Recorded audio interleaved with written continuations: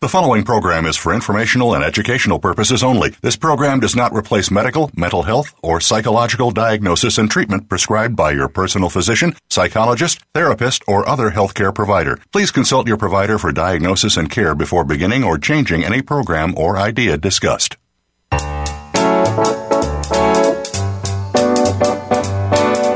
Welcome to Psych Up Live with your host, Dr. Suzanne Phillips. If you're experiencing life, and we know you are, you may have a variety of questions about relationships, family issues, personal goals, coping with the unexpected, and much more. Today, you will hear some answers from a psychological perspective, and you may just take away something that fits. Here is Dr. Suzanne Phillips. Hi, I'm Suzanne Phillips. Thanks for joining me today. While the Me Too culture has rallied women in every work situation, there are many women working in factories, farms, as caregivers or domestics who can't speak out because their work circumstances leave them invisible and too vulnerable. Their need for a livelihood, coupled with fear of retaliation, makes speaking out still too great a risk. How can they be helped? How can they be empowered?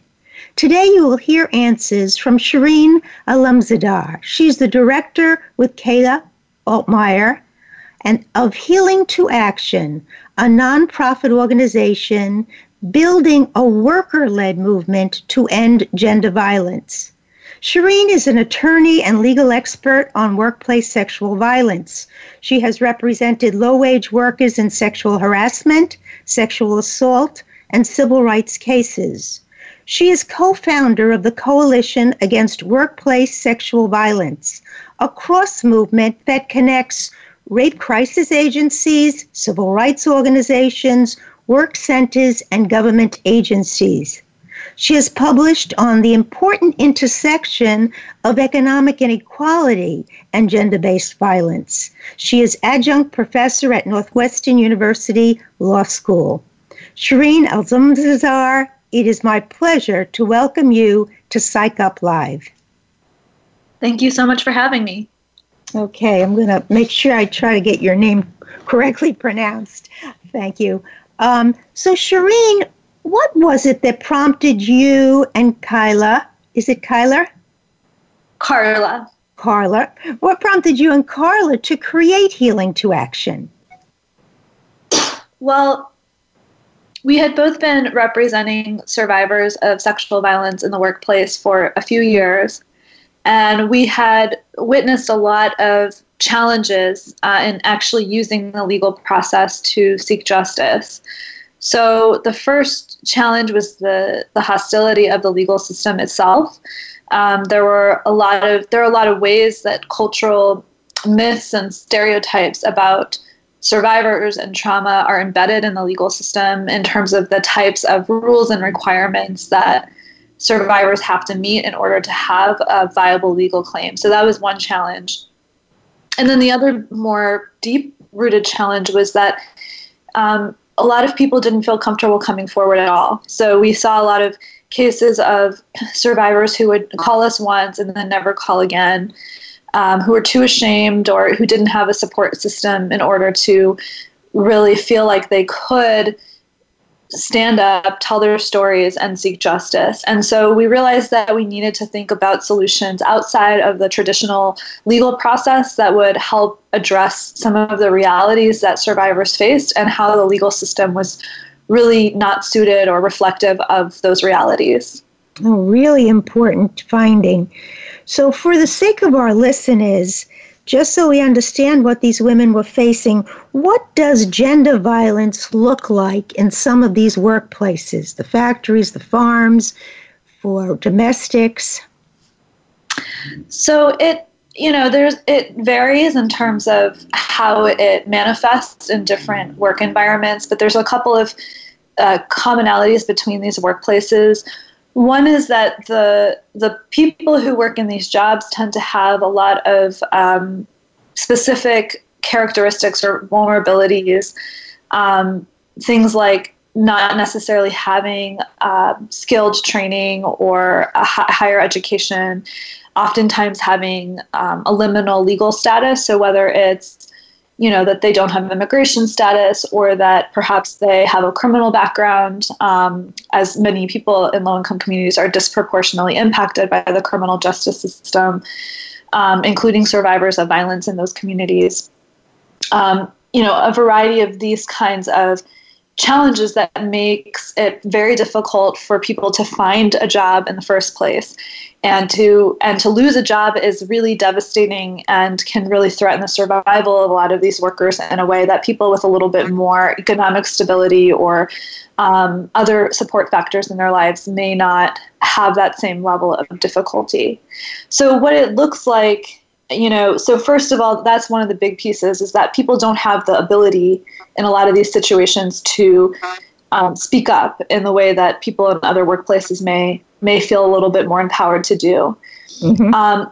The other piece is that a lot of these industries are service-based industries.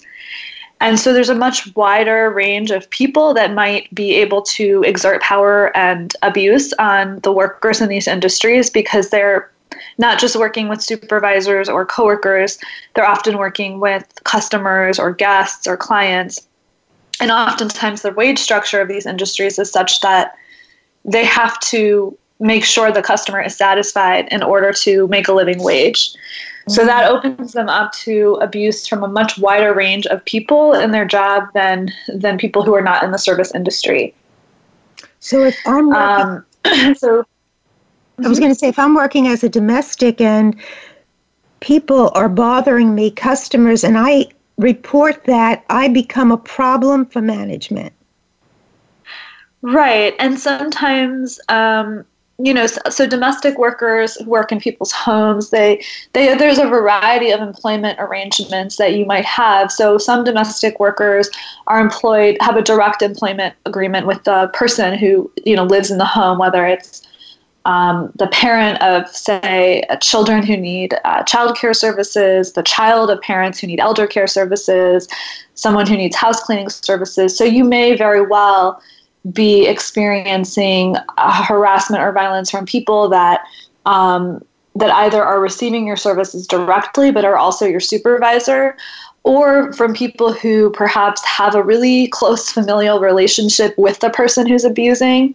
And so these create special dynamics in the domestic work situation where it's particularly difficult to try to bring these issues up and to try to come to a resolution with the customer/employer.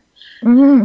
I could understand. And I think you've mentioned when we spoke earlier, and there's a recent documentary, Night Shift, that shows work is so vulnerable sometimes to management who are literally saying, if you don't do this or if this doesn't happen, you will not get this shift, or you will get that shift, or you won't get the opportunity to take a day for your child, etc. So they really, as you say, they have been quite vulnerable without a voice in a setting which they really can't leave because financially they need the money.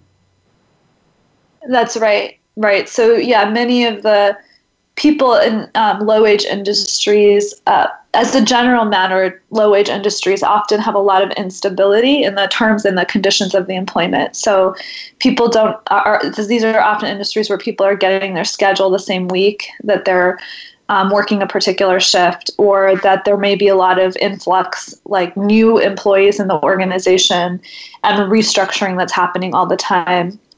A lot of these jobs don't have paid benefits or even any benefits at all. So people may not be getting insurance or paid time off in a lot of states, and so everything then becomes a negotiation with the employer. The employer has a tremendous power, and supervisors have tremendous power to give these kinds of accommodations if they like the employee or if they're happy with the employee. And so you see time and again that if somebody is refusing to comply with unwanted sexual advances or is reporting things that the employer doesn't want to know about, that there's many more ways that they can actually retaliate against workers in these jobs than in jobs where people have a lot more benefits and a lot more entitlements as part of their job or their employment arrangement. So how does Healing to Action step in? What does Healing to Action provide? And does Healing to Action go to a certain workplace where there's been some complaints, or does an individual find you? How does Healing to Action operate, Shireen? So Healing to Action, the mission of Healing to Action is to build a worker-led movement to end gender-based violence. And so our goal and our all of our programs are really focused on building and cultivating leadership in low-wage worker communities so people have the support systems that are missing right now, recognizing that survivors in a low-wage workplace or a low-income community are much more likely to talk about the issue and seek help from people who are in similar workplaces, who speak the same language, who have some of the same challenges, who live in the same neighborhoods. So a lot of what we're doing is trying to build a peer leadership structure that is both about supporting survivors where they are and also about developing grassroots solutions and initiatives that really change the culture that's surrounding sexual violence right now and empower workers who are most impacted and communities who are most impacted by this issue to change the conditions that they're working and living in. So if I was working in a factory, what do you mean by a peer support network? And you also talk about survival groups. How would it happen? How would a person find out about it even? Right. So the way that we currently reach workers, we do that through a couple of different strategies. Most of the way that we are currently meeting workers are through organizational partnerships and alliances. So some of those relationships are through our partners in the labor movement.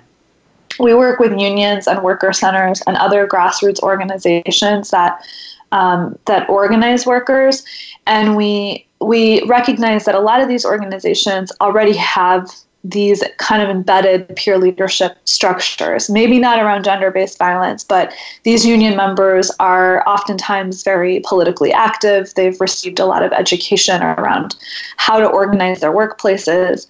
And so what we really do with these groups is we try to build their internal capacity so that union members or, rank and file union members or members of a worker center are able to develop skill sets around things like, how do I address trauma? If I see somebody in my workplace that I think is experiencing abuse either on the work site or in some other part of their life, how do I even start to approach that conversation? How do I make sure I'm being supportive and a strong ally if somebody tells me that this is happening to them? So we really try to build the capacity of these existing leaders to address this issue, which a lot of them are telling us that they see in their workplace, but they don't feel like they have the skill set or they've had the conversation yet internally as an organization about how to address it. So that's one way that we reach workers, is through these types of partnerships with the labor movement. And then the other strategy that we use is that we recognize there are a lot of workers, there are a lot of low-wage workers who aren't organized. They're in non-unionized workplaces, or perhaps they are survivors of trauma, and it's really hard for them to engage in community activism the way that it typically happens in their communities. Like, for example, if you're a survivor of trauma or you're in an abusive relationship, you may not feel ready to tell your story in a public forum, which is oftentimes how community organizing happens, or you may not feel able to make weekly membership meetings or stay engaged in a sustainable way. So with these workers, we're actually developing our own membership base that is really focused on this specific kind of situation. And we're working with survivors who are not organized, so people maybe who are receiving services through a partner agency. Perhaps they're receiving therapy services or they're a legal client of one of our partner agencies. And we're working with them to develop a program, a leadership program and a membership program that's really tailored to the needs that they have as survivors of sexual violence who are also low-wage workers. And our hope is that by developing these two discrete communities of worker leaders that we will start to develop a strong base of people who can both reach people who are in their workplaces, who are in their school systems, in their neighborhoods, and also work together to develop grassroots campaigns or initiatives that are really rooted in their realities and that are really grounded in strategies they've already been using to survive sexual violence. Okay, we are going to take a break. When we come back, you're going to hear more about what made Shireen decide that it was very important that she hook in with the labor movement, because they needed the sexual violence harassment training, and she needed to dovetail with more people who had a stake in the organizations and in the labor movement. You've been listening to Psych Up Live. We're here with Shireen Alemzadeh. She's an attorney, a legal expert. She's not only the co-director and co-founder of Healing to Action, she's also the co-founder of the Coalition Against Workplace Sexual Violence. So we're going to hear about how those two dovetail, and more specifically, how they've helped people. Stay with us. We'll be right back.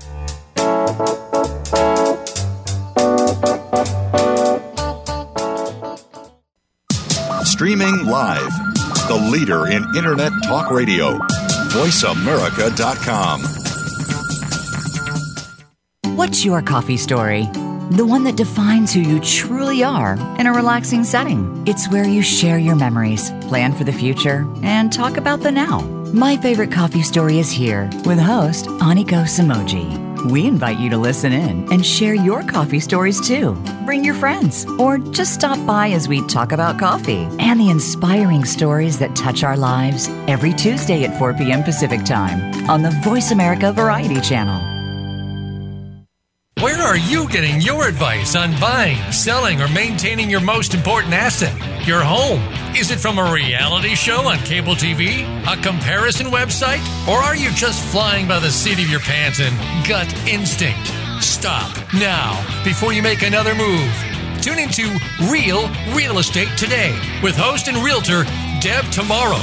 You can't afford to play guesswork when it comes to your new or existing home. Listen every Tuesday at 3 p.m. Eastern Time, noon Pacific, on Voice America Variety. Tune in to The Patricia Raskin Show on VoiceAmerica.com every Monday at 2 p.m. Eastern Time and 11 a.m. Pacific Time. This is the program that helps you turn obstacles into opportunities, challenges into solutions, and find answers to tough questions with the award-winning powerhouse voice of radio, Patricia Raskin. So tune in and call in to The Patricia Raskin Show, Mondays at 2 p.m. Eastern Time and 11 a.m. Pacific Time, right here on the Voice America Variety Channel. Think you've seen everything there is to see in online television? Let us surprise you. Visit VoiceAmerica.tv today for sports, health, business, and more on demand 24/7.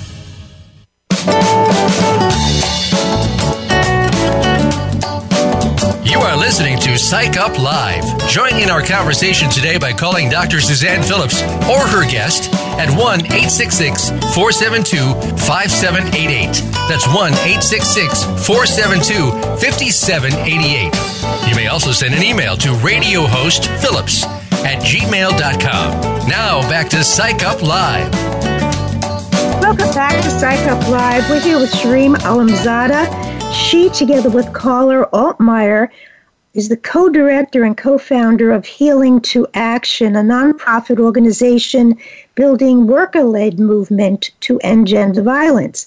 On that note, Shireen, I wondered if you could clarify for our listeners the use of and the value of putting together the goal of reducing sexual violence in the workplace with other goals in the labor movement and how that has helped and enhanced Healing to Action. Sure. So we started to really try to foster collaboration between the labor movement and the movement to end gender-based violence in Chicago about 5 years ago.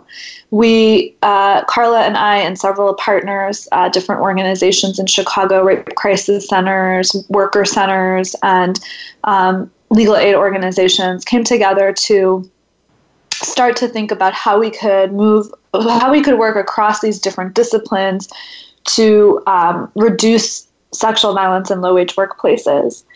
And what was really clear at the beginning was that a lot of these stakeholders hadn't necessarily worked together before.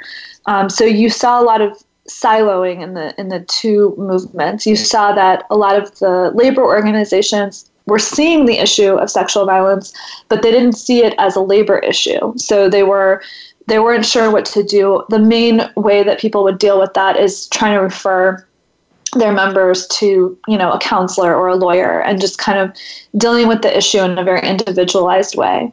Similarly, with the partners that were providing legal services and social services, they were really focused on the individual client, the individual survivor, and what their immediate needs were, without necessarily working on some of the broader issues that were drivers of sexual violence in these communities. So, for example, there wasn't a lot of activism in the rape crisis centers or in some of the sexual assault organizations around things like increasing the minimum wage or, pushing for certain workplaces or industries to have stronger protections. And so what we started to try to do within our coalition is to build a shared understanding of how economic justice is a sexual violence issue and injustice is a driver. One statistic that's particularly startling is that people in the lowest income bracket in the United States are up to 12 times more likely to experience sexual violence in their lifetime than people in higher earning income brackets. So there's no clear evidence that experiencing sexual violence is certainly an outcome of income inequality.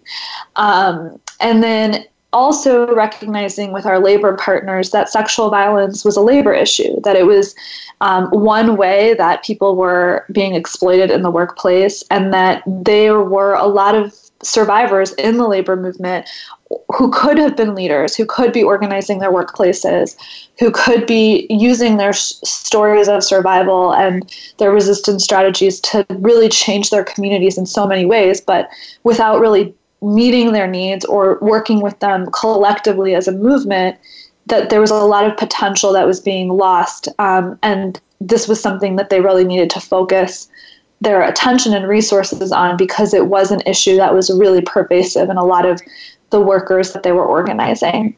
One of the things that you mentioned on your site that really pertains to this is, as you say, so you have people both in the labor movement and Healing to Action, and they really dovetail. But let's say women in the labor movement who really the barriers for them being leaders are the violence itself.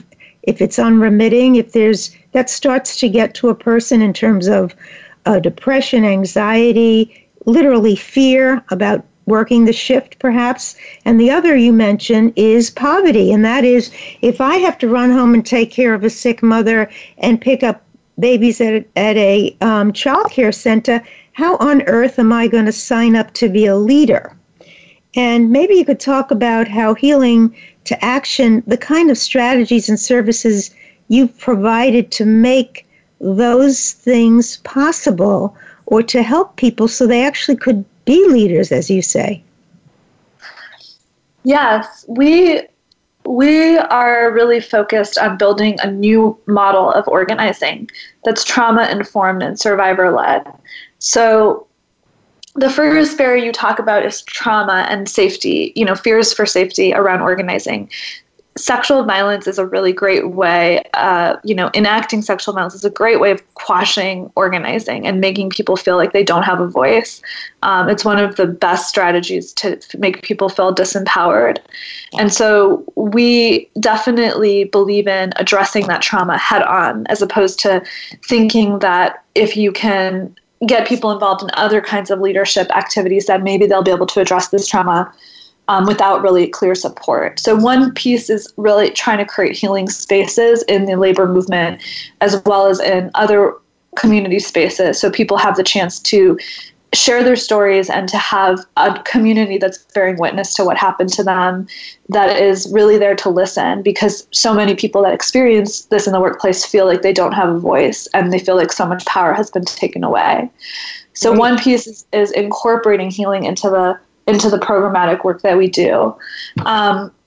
And then in terms of the second issue, the second barrier you mentioned, which is poverty, again, it's recognizing that our job in organizing is to create a space where people can lead, and that there are a lot of barriers to leadership in the way that traditional organizing and traditional community building efforts work. But, if somebody has childcare challenges, then perhaps it's part of the job of the organizers to develop ways of supporting those needs. So we try to do things like providing childcare at the meetings that we have, to think about how we can provide reimbursement for people's time or for people's transportation, so that it's not like they're choosing between being a leader and being able to support their families. So we really try to think about how we can shape our organizing model to address the needs that people in certain communities have in order to actually exercise meaningful leadership, rather than just trying to push them to adapt to a model that really was never made for them and was not tailored to their realities. I love those two steps. When you speak about it, the idea of someone being able to go to a safe space and talk about what they've been through and have others hear that, is that space generally led by a mental health worker? Is it peer-led? That's a great question. It sort of depends. We try as much as possible to ask the workers that were starting to build a relationship with what they think would be the best way to engage on the issue. Mm-hmm. So sometimes it will be, training organizers in a grassroots organization about how to facilitate this discussion. Sometimes Healing to Action will come in directly and give a training, or start, do a series of exercises to get the conversation going. Ultimately, our long-term goal is always to give workers and survivors the skills to do this work themselves. But for many of the people that we meet with, this might be the first time they've ever spoken about the issue in a public setting or in a community setting. And so we try to figure out the way that people will feel most comfortable starting that conversation. Sometimes it's talking with people about something totally unrelated, but it's an issue in the community that is really important and people are talking about, and then figuring out how to draw a connection. So to just give one example of that, here in Chicago, one issue that's been on a lot of low-wage workers' minds has been immigration policies in the last year. And people are really scared about immigration enforcement or, having people they love being deported.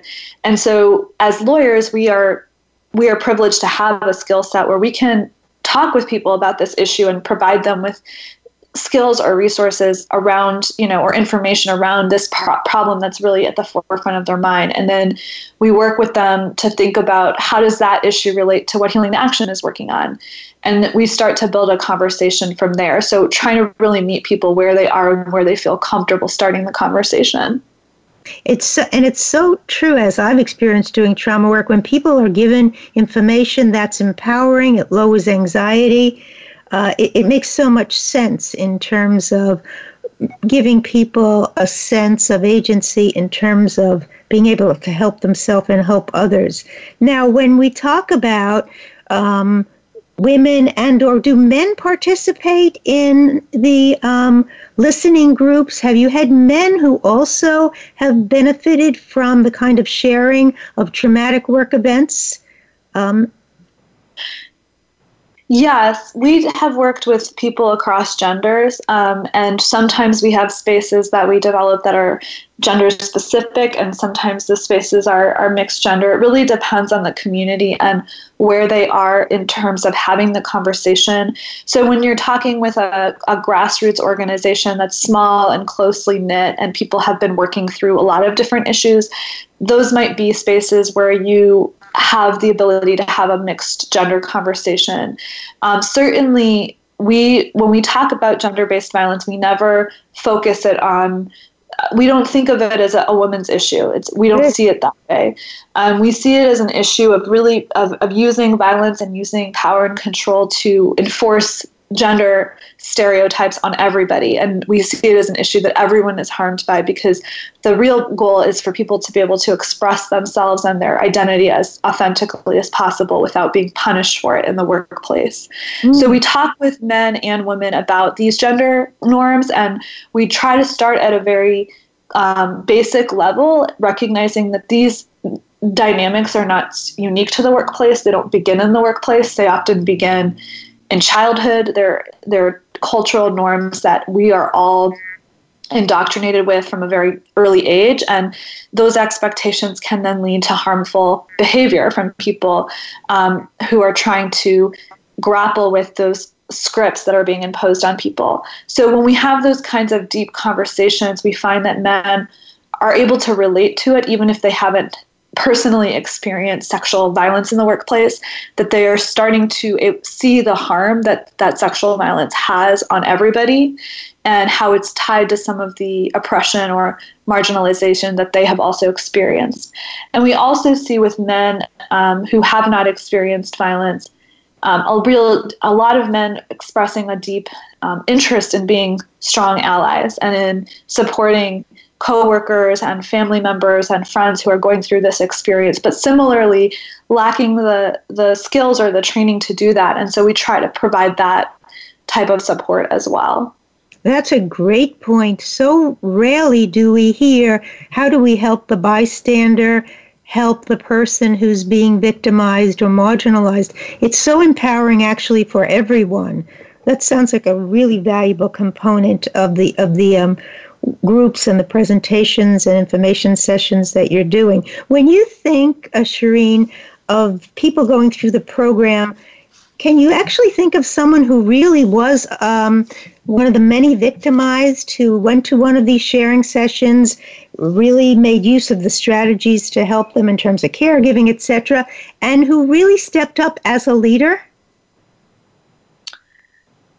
Yeah, so Healing to Action is about 1.5 years old, and we're still implementing a lot of our programs. So in terms of people who've gone all the way through our model, that hasn't happened yet. But what I can say is that we've worked with many workers over the last 5 or 6 years as we formed the Coalition Against Workplace Sexual Violence, which in some ways was a precursor to Healing to Action. And the very first meetings that we had as a coalition, where we were bringing together people from different organizations, there were workers at those meetings, and workers that we continued to meet through our coalition work. And we had workers in those meetings tell stories and explain what their situation was. And oftentimes it was like the first time they had ever done that in a group, especially a group of people they were meeting. Maybe not for the first time, but some people that they didn't know as well. And receiving support from this larger coalition or collaboration between all of these different movements, I think was really an important first step for a lot of the workers that we met. And what ended up happening was that we did develop several initiatives and programs through our coalition, and one that stands out in my mind that responds to your question is that in 2016 we had a citywide convening where we talked about sexual violence in the workplace, but we really tried to make the convening as worker-led as possible. So we had most of the programming was led by workers, with most of the speaking and training given by workers. And so some of these workers who had come to the coalition initially shared their stories and started to have these conversations for the first time, were able at that point at the convening to tell their stories in an even more public setting to about 100 workers just like that, who were in similar industries, came from similar cultural backgrounds. And they shared their stories and they gave advice and they shared their vision for what they wanted to see change in their communities. And so that was kind of the next step, was having these like really open conversations where they were able to break the silence on the issue and also share their vision. And what happened with several of the people who were at that first convening in 2016 is that some of those workers, now having gone through multiple iterations of sharing and brainstorming what should happen, started to reach out to survivors. So they started to approach Healing to Action and the coalition and tell us that there were people that were in their workplace or in their neighborhood that they had been approached by or they had approached to talk about an issue of sexual trauma, and that they wanted our support in figuring out how to support that worker or support that group of workers. So you saw over several years this transformation from people who were just starting to exercise leadership by sharing, and then moving towards action and moving towards being a resource in their community for other workers. That's amazing. And it's really what was part of your real goal is the empowerment piece. Oh, it's really, really wonderful to hear what you're saying. We're going to take a brief break. You've been listening to Psych Up Live. We're speaking with Shireen Alumzadar, and she with Carla Altmeyer are the founders of Healing to Action, a nonprofit organization building a worker-led movement to end gender violence. Stay with us. We'll be right back.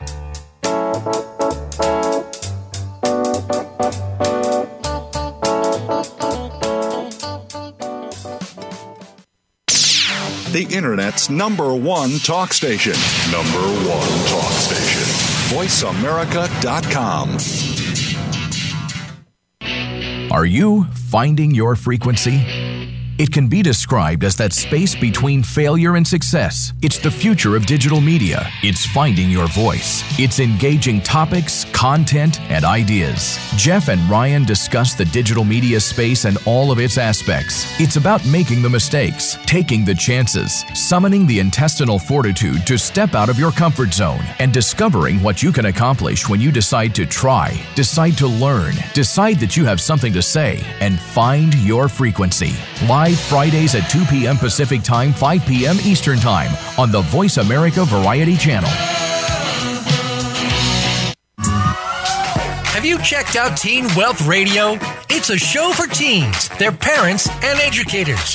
Hosted by Brandy England. Along with regular weekly contributors, Teen Wealth Radio will cover the topics that teens need to talk about. Plus, we discuss a book of the week and a movie of the week. And each show will offer a challenge to our teen listeners that they can share on our private Facebook group page. Be sure to tune in to Teen Wealth Radio, live every Thursday at 8 p.m. Eastern Time, 5 p.m. Pacific on Voice America Variety. Can you truly be a change agent in your community? We think you can. Tune in every week for Envision with co-hosts Thomas Rosenberg and Ronnie Langer Kroger. The show is all about building an inclusive and just future by connecting people with ideas. Connect with what's happening in your community, your country, and around the world as we speak with amazing guests who are fostering change and making their communities better. Envision is heard live every Tuesday at 2 p.m. Pacific Time, 5 p.m. Eastern on the Voice America Variety Channel. Become our friend on Facebook. Post your thoughts about our shows and network on our timeline. Visit Facebook.com/Voice America.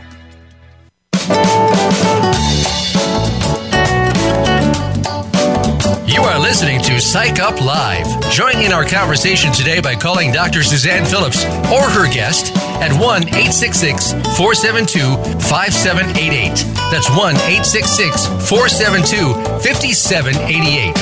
You may also send an email to radiohostphillips@gmail.com. Now back to Psych Up Live. Welcome back to Psych Up Live. We're speaking with Shireen Alumzadar, and she is the co-founder of Healing to Action, a nonprofit organization building a worker-led movement to end gender violence. You know, all of us have heard so much. We've not only heard the stories from the Me Too victims who have shared bravely, we've seen some repercussions. But one of the things that many people have been saying, and I think it's something, Shireen, you're doing, which is people say, you know what? If the Supreme Court ruling didn't change things, harassment legislation may not change things. We need to change culture. And it seems to me that one of the strivings you're talking about and that Healing to Action seems to do is work with labor and workplace environments to change culture.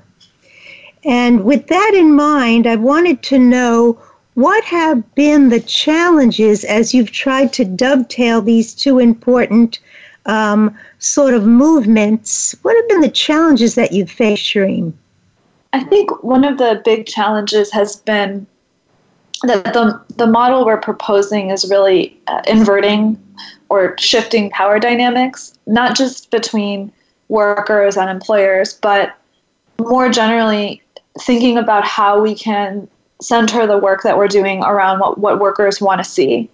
And so, we have worked with multiple campaigns that have worked on this issue of sexual violence in different ways. And typically what happens is, as we're seeing now with Me Too as well, is that there's a really great policy proposal or recommendation by a group of, say, lawyers or experts, organizers, and it gets, that becomes sort of the rallying cry, the change that we're moving towards. And sometimes particularly right now, those types of proposals turn into actual victories, which is really exciting. But then the issue is whether these victories actually have a concrete impact on workers' lives, whether they're able to be implemented. And our proposition is that perhaps we start the other way around and we talk with workers about small changes they might want to see in their communities, or what are your priorities? Perhaps it's not a sexual harassment protection, but it's something a little bit different. For example, one thing we hear from a lot of workers that we meet with is they're really interested in educating youth, or they're really interested in developing a family-based approach to this issue. And these are not the types of proposals that most people in our field are thinking about or pushing for.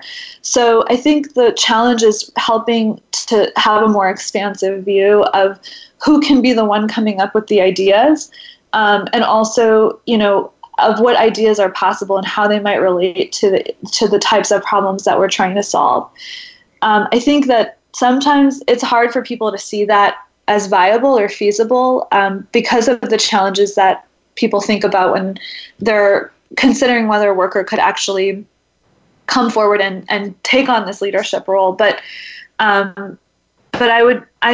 we really work hard to help people see that there is potential there, there is interest there, there's passion there, and there's a lot of leadership there that has been untapped until now. Well, I love your recognition of not imposing a wonderful plan on people, but actually inviting those very people to express what they need and be part of the plan. I think, you have worked with so many groups in terms of sexual violence and anti-rape movements, and so many people who have not had a chance to give voice to the things that would really matter. So I think that's really well said. Shereen, now if I were now you're in Chicago, I'm here in New York, so if an organization or a private business thought, I like the idea of really making my workplace, and in fact, I spoke to someone who owned a business, and what he said is, I'd be very amenable to the idea that you're building, a dignified workplace for everyone. Everyone benefits, men, women, because everyone's treated with respect rather than just coming in with a sexual harassment program. So how would people find you? How could an organization contact you, a private company, for instance? Well, we're happy to talk with anyone who has an interest in centering worker leadership to develop new solutions. A few ways you can reach us. We have a website, www.healingtoaction.org. And on the website are multiple ways that people that are interested in working with us can contact us. We're also pretty active on Facebook. We have a Facebook page called Healing to Action. We have a Twitter page called, it's also the hashtag or the Twitter handle Healing to Action. So people can follow us on social media. We're always happy to have conversations with people in other parts of the country. We really believe in our model, and we want to help support other communities in thinking about ways that they can implement similar models. And there are other communities around the country who are trying and experimenting with similar kinds of worker-led models to address this issue. So we're trying to do our best to stay connected with those communities and continue to build a network of support around the country for workers. Oh, it's terrific. So let me ask, in the work you've been doing this past year and a half, what is something that has really surprised you from your work joining labor movement with the anti-violence movement, the sexual violence movement. What did you never expect that you've come upon? So I think given what I just mentioned, which is some of the skepticism that I've seen from groups, from different types of stakeholders around whether workers are kind of up to the task or this is something they would want to do. What has surprised me, or perhaps, I don't know if I would call it surprising, but has been very heartening and inspiring, is how much I don't see that attitude with workers themselves. I think when you actually start asking people that have never really been asked, what are their ideas for change? And you start to see this huge range of solutions that are really creative, really powerful, and really different than some of the proposals that are more kind of mainstream or that you're hearing about in the media, perhaps. That's really been inspiring and in some ways surprising, simply because it's really debunking this idea that workers are not interested in being leaders, or that they're not interested in taking an active role in addressing this issue in their workplace and community. That has been very consistent, that when you actually meet with people who are affected by the issues, there is no lack of interest, regardless of the fact that people might have incredible amounts of trauma or a lot of barriers to actually doing work on the issue, that you still see this incredible amount of interest and leadership that's already happening in these communities that's mostly been uncovered, mostly has not been, recognized. So a question that I think a listener might have is, in terms of you providing caregiving, helping people with scheduling so they could participate in some of the leadership groups or the trauma sharing groups, who funds that, Shireen? That's a great question. Well, so we have a variety of strategies that we use to support our work. We are a startup organization, so we're still very much in our development phases around our, around coming up with resource streams, particularly because so many other programs don't offer these kinds of services. A lot of our work is educating and, having dialogue with particular, possible funders or supporters about why this kind of model, it needs so many resources, and why those resources are such a good investment in addressing this issue. Mm-hmm. But we work with a variety of foundations, particularly foundations that are supporting grassroots and movement building work. We also have a pretty strong and growing base of grassroots supporters, so individuals, mostly in our own community, but also across the country. We've received donations from people who just believe in the model and really want to support the model. And we also are trying to think creatively about how we can generate income opportunities for the workers that we are organizing. So recognizing that a lot of the people that we work with are actually, experts in caregiving, or who are bilingual, do have these skills. How can we use their skills and provide them with potential income opportunities as well in leading the work that we're doing and facilitating the spaces we're trying to build? It really does reflect your goal, which is to empower people as a way to protect them and to know what's the best way to proceed. It's really great to hear. Another very logistical kind of question is, so do people are not meeting in groups during the workday, or are they? Or are they meeting in the evening, or how does it work? It's interesting. So we work with so many different kinds of industries and workplaces that we meet kind of all over the place. So there's some industries where people really typically don't have work on the weekend. For example, like in caregiving, a lot of times people, like if they're providing childcare for working parents, they may not be working on the weekends. Whereas restaurant workers, for example, that's the weekends are some of their busiest days. So we try to. It's always a challenge, especially when we're trying to bring together workers from different industries. But we meet in the mornings, in the afternoons, in the evenings, on weekends, on weekdays. A lot, we try to structure the meetings that we have around the schedules of people that we work with. And it does require flexibility. It requires, thinking about our programs in a more fluid way, but it has allowed us to reach workers in a variety of different workplaces and communities. Sounds great. Shireen, I want to thank you for coming on and for recognizing the potential of workplace leaders to build and change the culture so that works to protect everyone from sexual harassment and violence. I think it's a wonderful model. I wish you the best. I encourage our listeners to listen in, support it, help you folks move this forward, because I think when you empower people, you really create so much safety as well as so much self-esteem, and only good things come from that. I want to thank you again. I want to thank my listeners. Remember, you can hear this and any prior show as a podcast on my host site, my website, on the podcast app of your iPhone, iTunes, under Voice America at Psych Up Live. You can eventually, when this will be by 6:30 this evening, that's Eastern Time, this will be a podcast, and it'll be even on the Healing to Action site. Remember to drop me a comment or a question at radiohostphillips@gmail.com. Until next week, mostly take care, thanks, and be listening.